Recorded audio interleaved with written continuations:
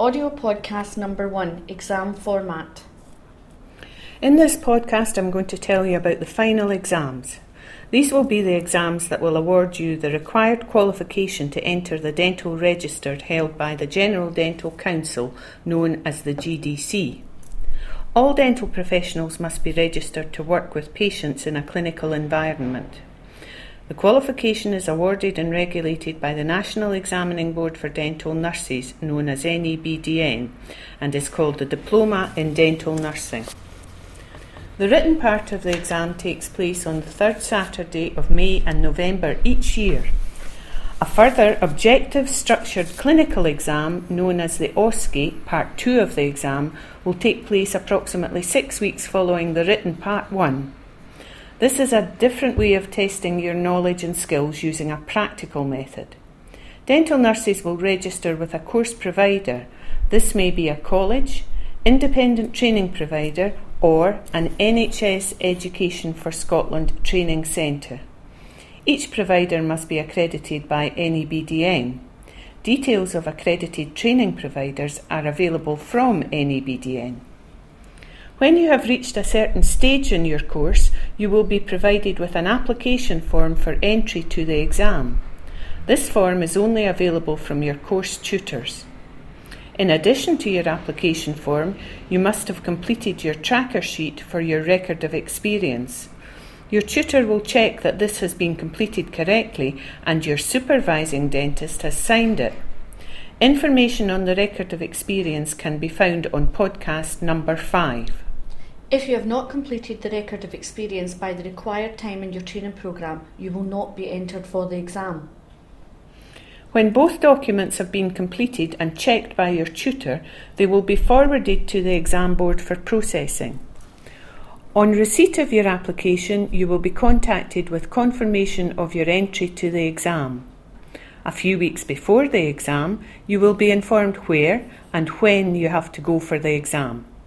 You will also be sent a candidate number before the exam from NEBDN, and it's important that you take this with you on the day. Without this, you will not be able to sit the exam.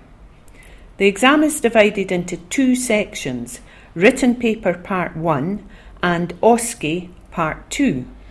Both exams take place on a Saturday and may be held in different locations. When you arrive on the day, there will be an identity checker who will check you have all the necessary documentation and ask you to sign a register. If you do not have the correct documentation at this stage, you will be refused entry to the exam. The documents you will need are your written notice of your candidate number and an acceptable photographic ID, for example your passport or driver's licence. Further detailed information about the written Part 1 and OSCE Part 2 exams are in podcasts 2 and 3. Once you have successfully completed your written Part 1 exam, you will be entered for the OSCE Part 2 exam. On successful completion of both Part 1 and 2, you will be notified of your final pass results. This will be approximately 8 weeks after the Part 2 OSCE exam. If your address details change during this time, it is important you notify the exam board and your tutor. If you fail to do so, you may not receive your results. Preparation for your exams. Time. Check your times for each section of the exam. Make sure you arrive in good time. Check your route beforehand. If you need to use the bus or train, check timetables. Be early. It's better than getting in a panic if you're delayed. If you're driving or being driven, check parking, and if you need to walk from the car park, how long it will take you. If you're walking, check the route beforehand. If you wear glasses or contact lenses, check you have these before you leave home. If you take medication, make sure you bring it with you. For the OSCE exam.